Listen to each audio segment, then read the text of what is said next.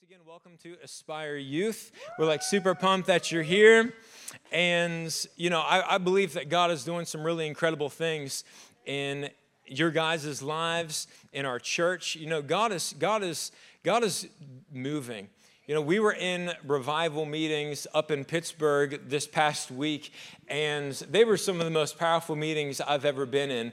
And God was speaking to those leaders, like several different of the leaders and of the preachers that were there, that God's stirring something in America.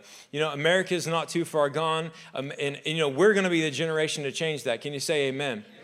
And so, again, we're super glad that you're here at Aspire tonight. If you're a guest, we're especially honored that you're here with us. The Bible says in Philippians chapter 3, verse 10, it says, "I want to know Christ and experience the mighty power that raised him from the dead." In the Amplified Version, it says, "His power that is active in believers." And so put another way, you can say it like this, is that God has called us to know Jesus and make him known. And we believe that God has an assignment on your life to do something special, that Jesus loves you, and that he's chosen you and called you to do something for the kingdom of God. And so we'd be honored for you to become a part of our youth family here as we all grow closer to Jesus and make him known together. So again, if you're a guest, we're super honored that you're here. Well, Alyssa announced just 5-10 minutes ago that we had some awesome camp awards. Who was at camp? Yes. Okay. So camp was absolutely fantastic. Peter and Joanna Reeves, they brought the word every single night, and they did such a fantastic job. That Wednesday service, yeah, that was amazing. We had a special testimony come out of that service. We were going to there was a person that asked to be anonymous, but God did something special in one of our students' lives. And after that Wednesday evening service, there were miracles and healing. It was almost like a healing service. And a student approached me, and they said, "Hey, Pastor Josiah, can I talk to you for a second?" So I said, "Yeah, of course. Let's come over here." And so we talked for a minute, and they began to share of how, for the past year, they had cut themselves, participated in self-harm, and had struggled with depression, suicidal thoughts, and things like that. And they said that during the service, one of the things that girl, whenever she got up and she was preaching, she called forward people that were cutting themselves. And so this person didn't go up, but they said that they were praying, and then at one point they looked down at their arms, and the scars they had been cutting themselves were completely gone. So Jesus, come on, give it up for the Lord. Jesus completely healed them, not just physically, but the physical healing. We praise God for that, but we know that something greater happened on the inside of that student, and they're going to be free from depression, anxiety, suicidal thoughts for the rest of their life. So come on, give it up for Jesus one more time. And then, there were several students, about a dozen of you guys that were testifying that God spoke to you about your future, about what the call of God is on your life. There were 4 students that had testified. 4 of you guys testified that they got called into full-time ministry. So that's spectacular. If you were one of those students, we'll be reaching out to you soon just to help you take some next steps there. And then we also had a handful of students testifying that they were baptized and the Holy Spirit spoke in tongues for the first time. So give it up for the Lord. And then I also want to remind those of you who made Speed the Light pledges. So you'll know what I'm talking about if it's you. So I have everyone's papers in here. So if you want to come see me after service, I can get you your paper if you cannot remember what you committed for Speed the Light. But basically, Speed the Light is a missions organization through the Assemblies of God that we're really going to start partnering with and receiving offerings for. And many of you made 12-week financial commitments to give to Speed the Light. They go to different countries throughout the world. They preach the gospel while also bringing water and food and things like that to them. And so many of you made financial commitments. And so on In 12 weeks from camp, okay, so we're a few weeks out from camp, but 12 weeks from camp is September the 20th. And so on September the 20th, we're going to be receiving that Speed the Light offering for your commitments. And so I want to encourage you to finish what God stirred up and started in you at camp. So I'm going to read a scripture. It's 2 Corinthians chapter 8, verses 9 and 11. It says, "For you know the grace of our Lord Jesus Christ, that though he was rich, yet for your sake he became poor, so that you, through his poverty, might become rich. And here's my judgment about what is best for you in this matter." So he's basically saying, Jesus has come to make you prosperous. And people will take that actually out of context and say it's talking about spiritual richness, but it's not. The context is about money. So God is talking about financial wealth that God wants you to have. And so our response to that is he says, "And here's my judgment about what is best for you in this matter." So Jesus's covenant promise to us is for us to walk in blessing, but we have a response, and that is this. Last year, you were the first not only to give, but also to have the desire to do so. Now finish the work. Somebody say, finish the work. So that your eager willingness to do it may be matched by your completion of it according to your means. So finish the work. Finish what God spoke in you to give and to commit to at youth camp. Finish the work. We are finishers. Anybody can start something. Anybody can start anything. You can start a race. I don't know if you've ever started a Rubik's Cube before and had trouble finishing it. Is anybody terrible about starting books and never finishing books? Okay, yeah, it's easy to start. It's a lot more difficult to finish, but we're going to identify as finishers. Can you say amen?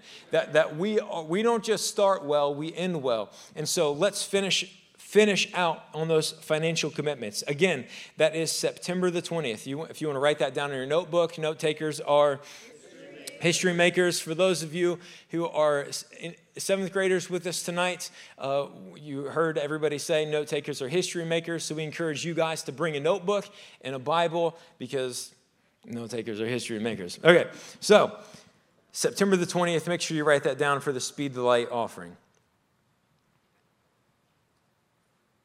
All right, well, tonight is a really special night because it is Move Up Night. Let's give it up for all the incoming seventh graders in the house.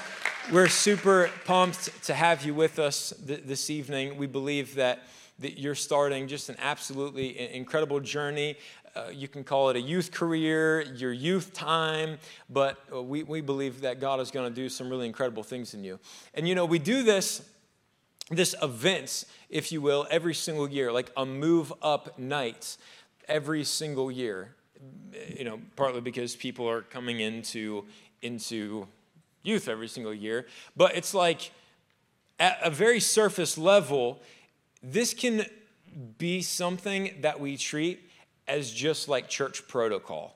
You know what I'm saying? Like, I'm just moving up through, because first you moved from like the preschool class to the toddler class. I probably have that backwards. And then to like the bigger, classroom number 5 over here. And then you got to go to the big kids church classroom and you were like, you thought you were the stuff because now you're in big kids church. And then you went to, recently we started 5-6, so you're most recently in 5-6. And so then, you're moving up from 5-6. And it can just seem like we're just moving you through the church pipeline and not feel really significant. But, beginnings matter to the Lord. Beginnings matter. I'm going to read a scripture to you in Zechariah chapter 4, verse 10. It says, "Do not despise these small beginnings, for the Lord rejoices to see the work begin." Do not despise these small beginnings. God is speaking about beginnings, and he says, don't despise the beginning. Well, oftentimes when you're at the beginning of something, it is very easy to despise the quality of that beginning. For those of you in 7th grade, you're going into 7th grade in the fall, there can be a lot of things to feel that would make you despise where you're at right now. So you're like the little guy on the totem pole, the small dog on the block. You were in 5'6", you were the big bad sixth grader. If there was a bully, you would punch him in the nose. Okay, you wouldn't do that. But you get the point. And so then you can think, man, I'm in 7th grade, but it's like I can't drive yet. People don't like look up to me yet. And there can be a lot of things to actually despise about where you're at. But God says, wait, hold on a second. Don't hate where you're at. The beginning is special. Like I've got something special for you right now where you are. I'm taking you into a special new phase of your life. A beginning marks a new phase of something. Beginning marks a new phase. And specifically, it marks a point of activation. In the Bible, we see this, that God uses the beginning of something as a time of activation. We see this, one example of it, in the story of David. If you know King David, in 1 Samuel chapter 16, we read the account where King David is chosen and anointed to become the next king of Israel. And what happens basically is the prophet Samuel hears from God to go to Jesse's house to select and then anoint, pour oil on the upcoming next king of Israel. And so in 1 Samuel 16, we'll pick up starting in verse 4 in this part of the story. So it says, so Samuel did as the Lord instructed. He went to Jesse's house. When he arrived at Bethlehem, the elders of the town came trembling to meet him. What's wrong? They asked. Do you come in peace? Yes, Samuel replied. I've come to sacrifice to the Lord. Purify yourselves and come with me to the sacrifice.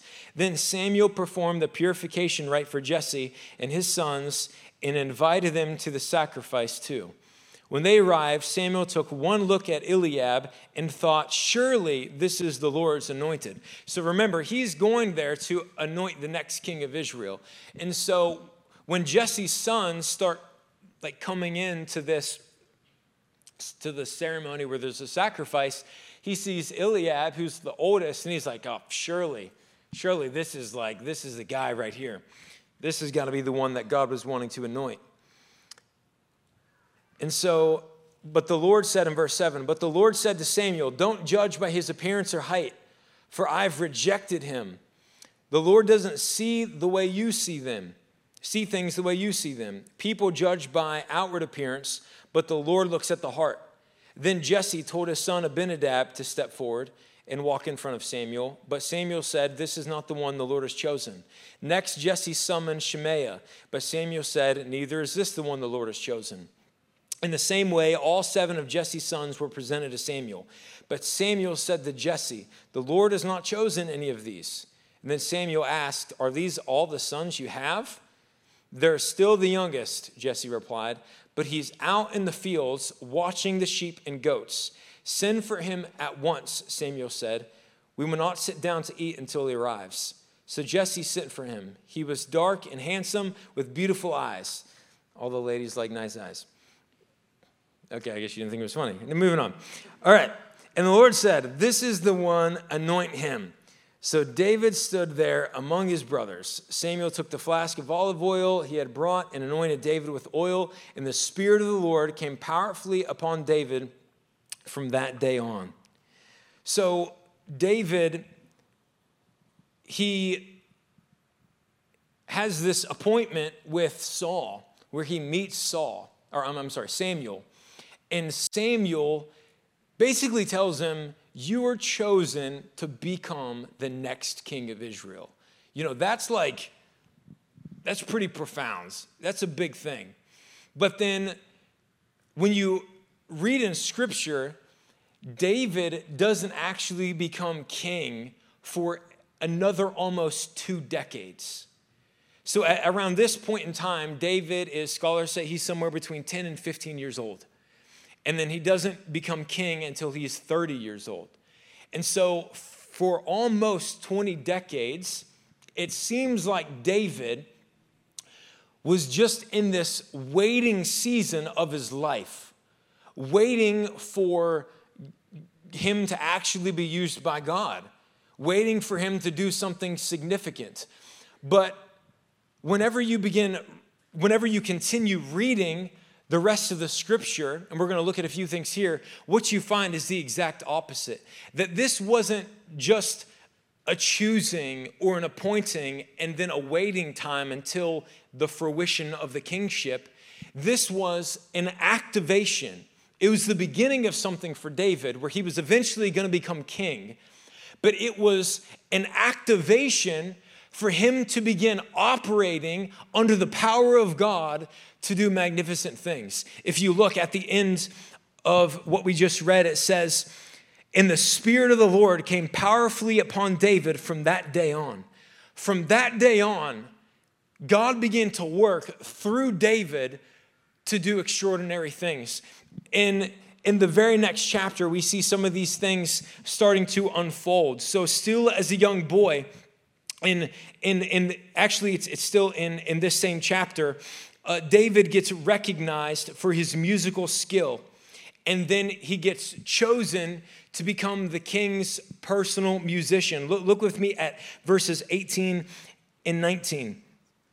One of the servants said to Saul, Saul is the king, "One of Jesse's sons from Bethlehem is a talented harp player. Not only that, he's a brave warrior, a man of war, and has good judgment. He's also a fine-looking man, and the Lord is with him." So Saul sent messengers to Jesse saying, "Send me your son, David the shepherd." And so then they sent David. And so what's very interesting about this passage, so he gets already, God is working in David. He's still like a teenager at this point in his life. And it is just verses away. He's still a teenager. We know actually that he's not. We know by the next chapter, we know that he has to be a teenager because he's not yet in the army. And in order to be in the army of Israel, you had to be 20 years old. So he's still a teenager. But yet, this servant of Saul says of David, "Hey, I've heard of this guy who's a super good musician. And on top of that, he's a warrior." It's like, well, wait a second. He's not a warrior. He's not old enough to be a warrior. He's not in Saul's army. That's why in the next chapter in Goliath, that's why Jesse sends his son David to take what? Like bread and cheese to his brothers. You guys familiar with that story? He's not in the army yet. But yet this guy is saying he's a warrior. And then he calls him a man. He's not a man. He's a boy. He's like got acne and he's barely going through puberty. His voice is cracking. You know what I'm talking about? And it's like, he's not a man. But yet there was something on the inside of David that got activated whenever Saul anointed him with oil, poured oil on his head. There was something that got activated on the inside of him that made David stand out to people that, hold on a second, there's a fire in this kid's eye. There's something different about this kid. He's the type of kid that you don't mess with, right? I've heard about this kid that he was beating lions and bears with a freaking club. You know, there's something on this kid. He might not be a man yet, but he's going to become a great man one day. And on top of that, he's super good looking, you know. So there was the anointing was on David already to begin causing things to work in his favor. He went from obscurity. You know, whenever he was anointed king of Israel, he was there with just his brothers. King Saul had no idea that this had happened. The rest of Israel had no idea that this had happened. The servant of Saul had no idea that this had happened. It was an obscure, hidden event. But whenever you get activated by the power of God, God takes you from obscurity to brings you out and bringing you out into the open. Your anointing is your appointing to do something great. Whenever you get anointed by God, whenever you get anointed, you get activated to begin to do things for God. And He will give you favor and take you before great men. He went from obscurity to be taken before the greatest man in all of Israel at that point in time. Then on top of that, you can continue reading. You can continue reading in just a few verses. In verse 21, he gets promoted to be one of King Saul's armor bearers. So he goes from being a musician and Paul's personal musician to then getting selected to be one of Paul's armor bearers. And then in chapter 17, the chapter with Goliath, as we are all many of us are familiar with, where he kills Goliath with just a slingshot and a stone. Afterwards, we're all pretty familiar with that story, but afterwards, David isn't in the army. He's not old enough to be in the army. Scholars think that he was maybe 17 years old at this point in time. But afterwards, after David kills Goliath, Saul comes up to him in chapter 18. Look with me at chapter 18. Right in the beginning.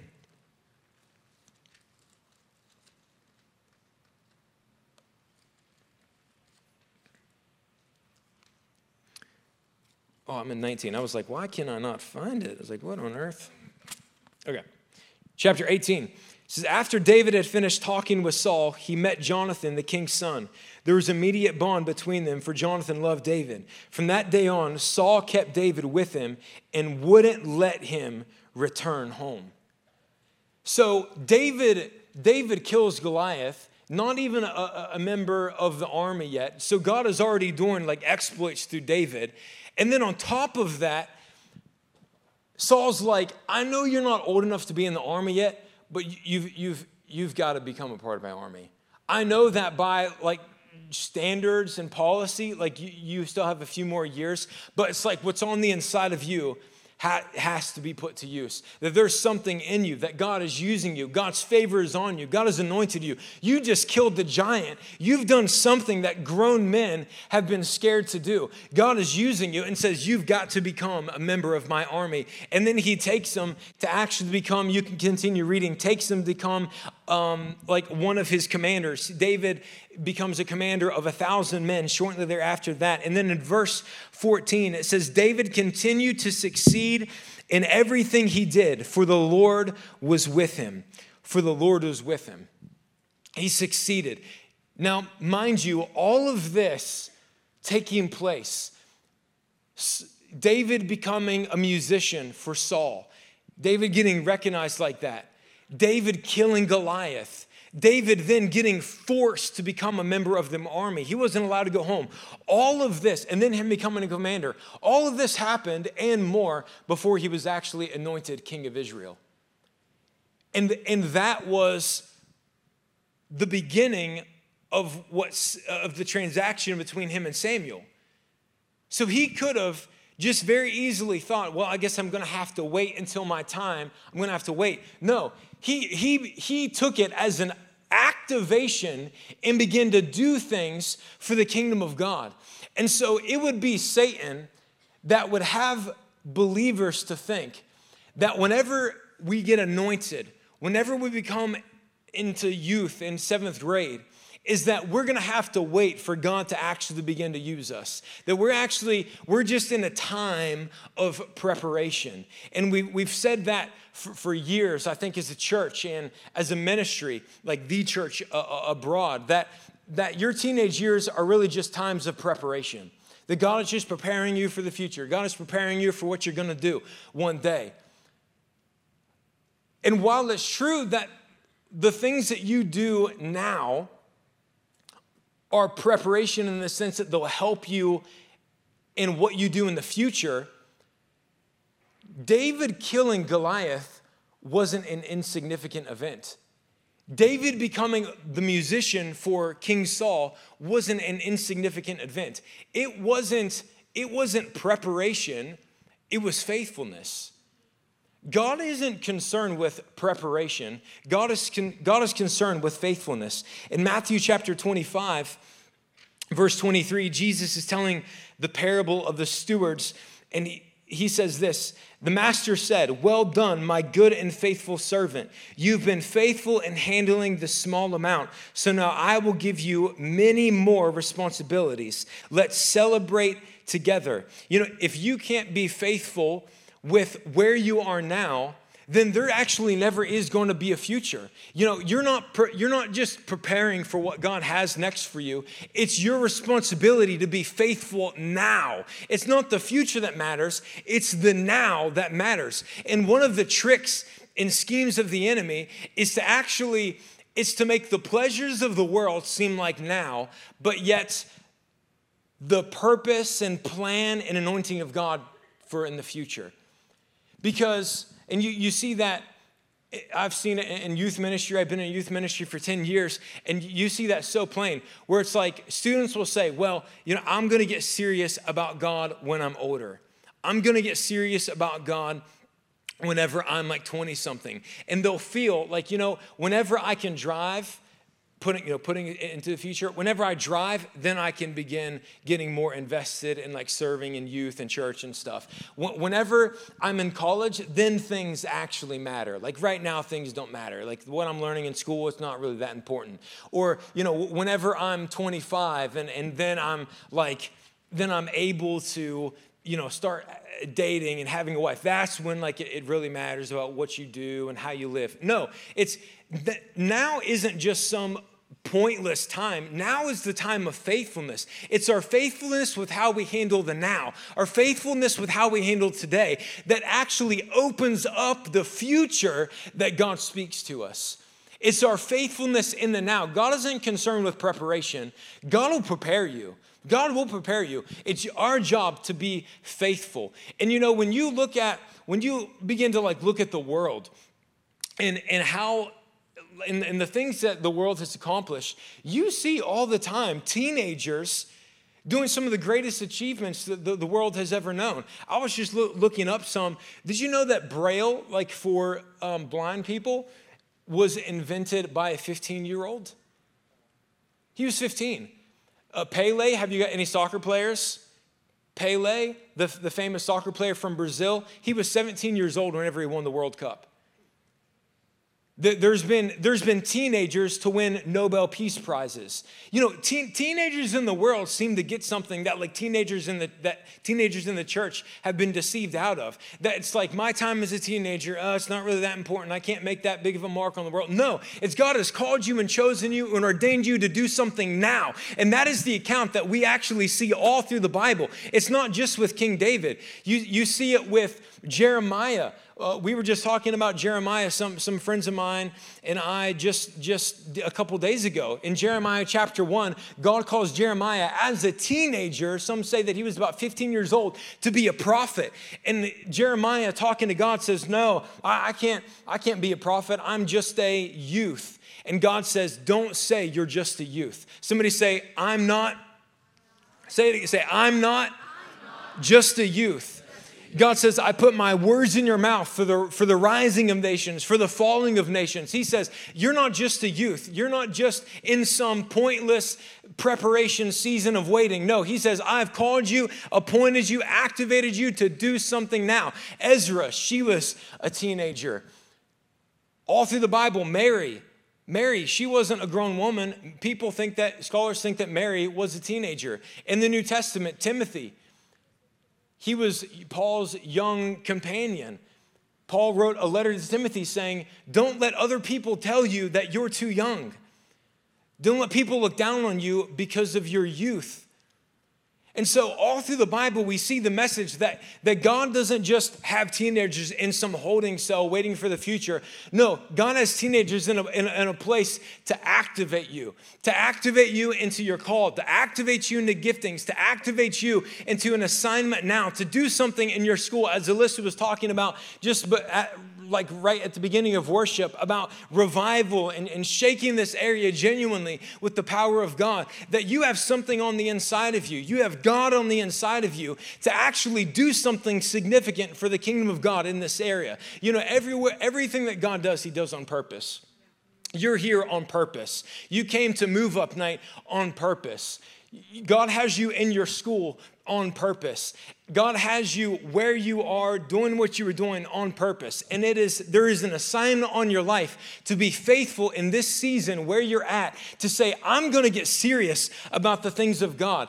You know, the Bible says that God is looking for those whose hearts are fully devoted to him so that he can show himself strong on their behalf. You know, God is looking for Davids. God is looking for Esthers.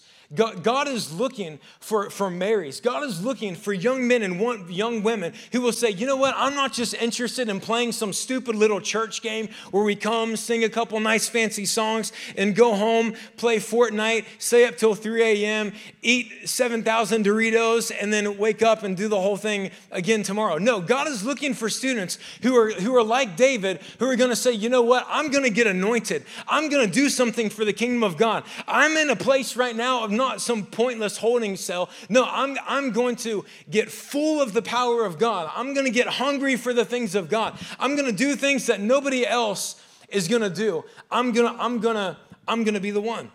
I'm going to be the one. And it's not pride, it's faithfulness. It's faithfulness. God is looking for someone, and Satan would just have you think, oh no, that's arrogance. You're just too great. You know, you think you're so perfect and awesome and spectacular.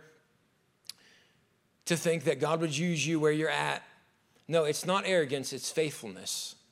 It's faithfulness to be who God has called you to be in the season of life that you're in. Here tonight we have our new 7th graders with us. And for you tonight, especially, this is a moment of activation. You know, what we have taking place tonight is seniors leaving youth, 2023 seniors, and 7th graders coming into youth. And so one way that we like to look at it is like a relay race. Can I have one of those batons? Down there. Thank you.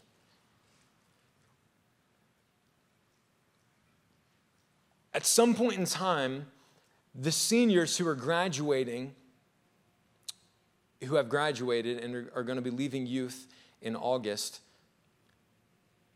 at some point they started in youth. And then it was their responsibility, just as it is yours to all you 7th graders and to everyone else, to run your race, your youth race well, to run it with everything that you've got. And so for the past several years, for the past however many years they've been involved in youth, they've been running it with everything that they've got. They've been giving God everything. And now they come to the finish line. But it's not just that like they're finishing and it's just them. It's not just that it's like a singular event, a singular moment for them. No, it is like a relay race in the sense that as they are finishing, they are handing off to the incoming students the baton. You know, this is like a relay race baton. So they're finishing, but their finishing marks your beginning. Their finishing marks the start of your turn to run and to do youth well.